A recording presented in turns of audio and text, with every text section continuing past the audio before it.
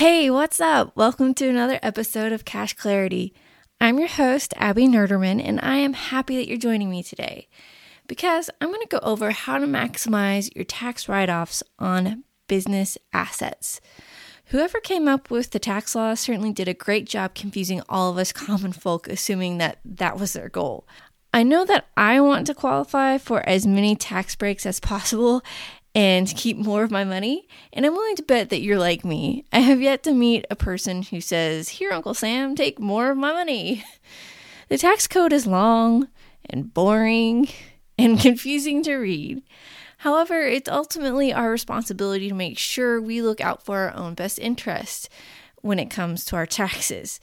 Although we do hope that we can work with tax professionals who will look out for us. We have so many other things that we're already responsible for. It's hard to know what we should learn and focus our time on. I totally understand. I get it. And I fully lean into this concept called just-in-time learning. Instead of trying to read or understand all the things up front, I try to focus my studies on what I need to know right now. And if you have business assets, you need to know about depreciation and what that means for your taxes this year. So, what is a business asset? An asset is something that you own, and it's something that will allow you to carry out your business or trade. For example, machinery, equipment, tools, furniture, fixtures, office equipment, computers, vehicles, buildings, and land. Now, all those examples that I just gave you, those are tangible assets. Those are something that you can reach out and touch and feel. You could also have intangible items be assets as well, things like patents, trademarks, and copyrights. So, now that you know what a business asset is, you might be wondering, what is depreciation?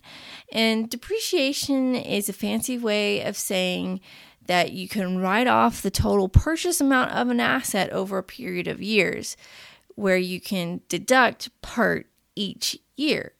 If you're new in business, say in the first 1 or 2 years of opening, you might not benefit from deducting the full amount of an asset if your sales are low and your expenses are high. In other words, you're expecting a net loss. Depreciating or writing off the asset over time would provide extra tax savings in future years.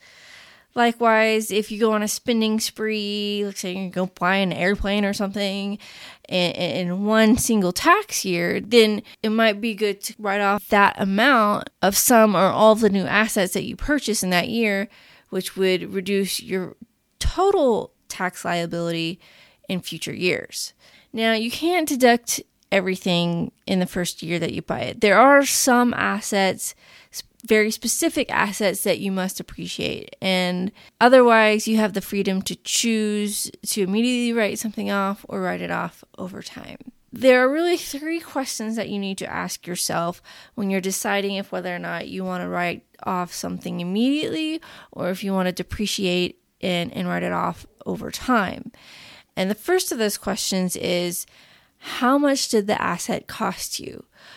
Now, cost is specifically the purchase price, including sales tax, shipping, and any installation charges. If you pay for the asset in installments, like say you purchase a vehicle and you pay it in monthly installments, then the cost is the total purchase price as if you had paid for it all at once. Finance charges or interest charges are separate from the asset purchase, and those can be written off in the year that you have to pay them. So those are outside of the purchase cost of your asset. So the first question that you need to be asking is, how much did the asset cost you?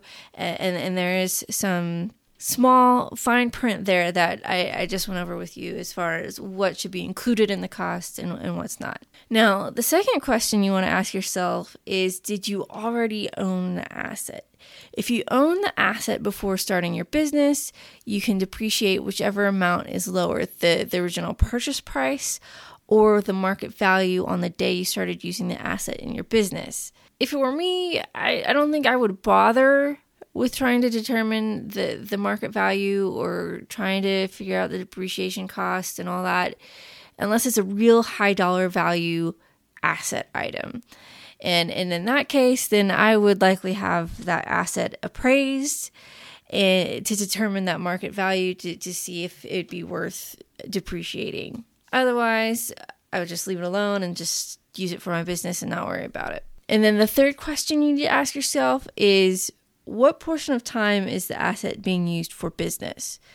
Generally, if an asset is used partially for business and used partially for non-business use, then the business portion can be written off. And the classic example here is the use of a personal vehicle for work. I know we, as small business owners, we use our vehicle to drive about town, doing our normal things, buying groceries, toting those kids around to all their activities. And then we also use our vehicle to meet with business clients or meet with business partners or referral partners or just other professionals networking while trying to run our business. We need to determine that percentage of what portion we're using the asset for business use and non-business use. And there are some exceptions that apply when business use falls under 50% for what we're going to go over today. So keep in mind that if it's not something that you use often for business, then it might not be something you want to consider writing off or depreciating. And then you'll also want to keep detailed usage records to prove your business use. So dates that the asset was used, hours that it was used, miles, etc. All right, so those are the 3 questions you need to be asking yourself. How much did the asset cost you? Did you already own the asset? What portion of time is the asset used for business?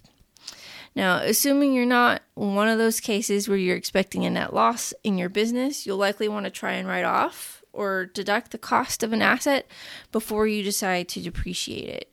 However, some assets must be depreciated, including most buildings and intangible assets. As a reminder, the Cash Clarity Podcast is free information for you to use, but it shouldn't be considered tax advice.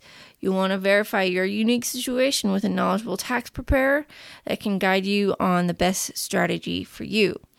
Also, keep in mind that tax law, including the rules for depreciation, are always changing, and the information in this episode is true at the time of recording. So if you're listening to this off in the distant future, you might want to come back and circle back and check what's new going on in the tax rules for today. All right.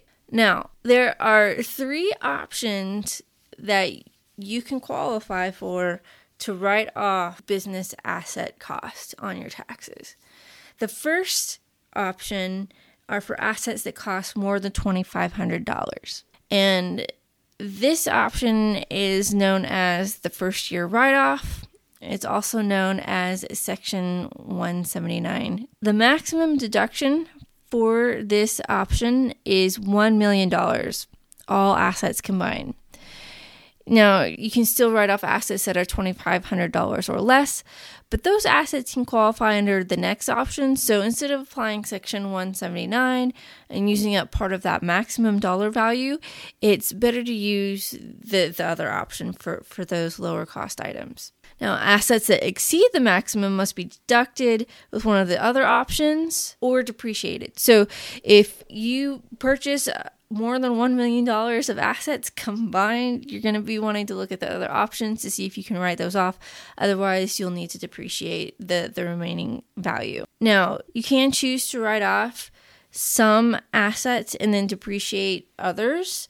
However, there are many restrictions that apply to what assets can be written off or deducted. So instead of boring you with what all those restrictions are, I'm just going to link to the depreciation tax page on the IRS webpage for you to go peruse yourself. Otherwise, you want to get with a qualified tax preparer. You can find the show notes at goldenratiobookkeeping.com/048. This is episode number 48. If your asset doesn't meet the requirements for this write-off option in Section 179, it can qualify for one of the other two options. And let's go into the next one. So the next option is for assets that cost $2,500 or less. These assets can be written off in the year purchased under what's called the de minimis safe harbor method. If you choose this option, you must use it for all items that are $2,500 or less. That's the caveat there. And you must include the list of assets that you claimed with your tax return. Whereas with the Section 179, you fill out a whole separate form, which is Form 4562 with your taxes. That was option number 2. Option number 3 is called the 100% bonus depreciation. There's been a lot of changes to this one over the last couple of years, thanks to the Tax Cuts and Jobs Act. So this is a good example of something that's changed recently and that you should keep your eye on in the future for future changes. All right, so the 100% bonus depreciation option allows you to deduct the entire purchase amount in the year of the purchase. So essentially, you're not depreciating the asset at all. And it can be used for any asset except buildings and intangible assets. But some buildings can qualify, caveat, of course. Now, with the 100% bonus depreciation, there are no restrictions, and it's the simplest option. So if you want to claim the 100% bonus depreciation, you just fill out Form 4562 with your taxes, similar to option 1 with the Section 179. One thing you absolutely must do, whether or not you write off the assets the moment you get them, or if whether or not you decide to depreciate them, is that you need to create an asset list. And there are certain things that you want to keep, certain pieces of information that you want to have on that list. The first thing that you want for each asset in your business is the purchase date or the date that you first used it in business.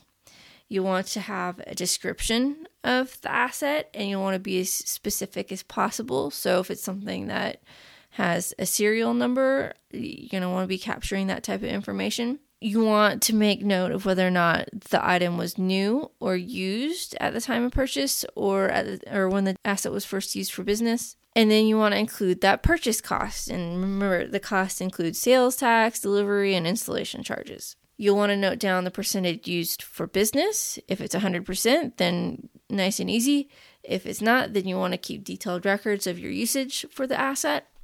And then you want to write down any write-off method or depreciation method that you're opting to use for that asset.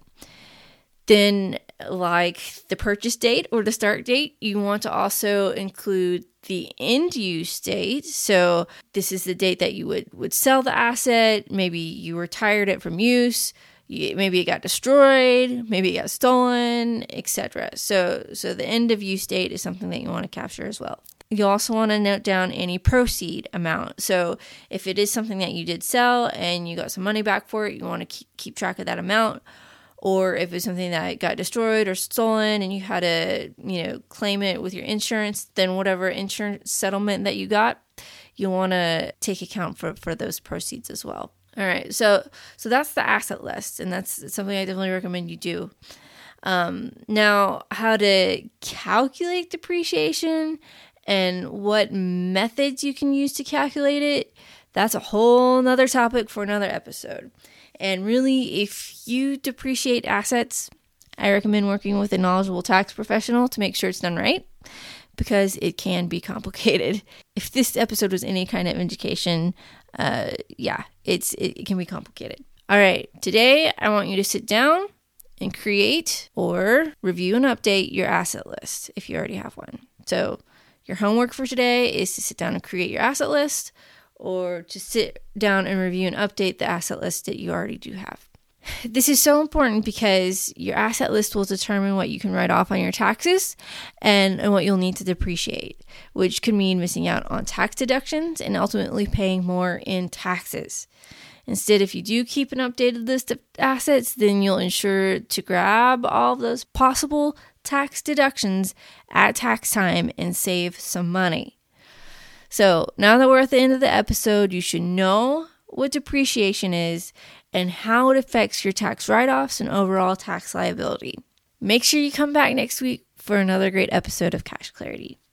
Thank you so much for listening. If you liked this episode, please subscribe to the show where you listen to podcasts, and I'd be ever so grateful if you'd rate the show or leave a review on iTunes. Ratings and reviews help potential listeners just like you find the show. Until next time.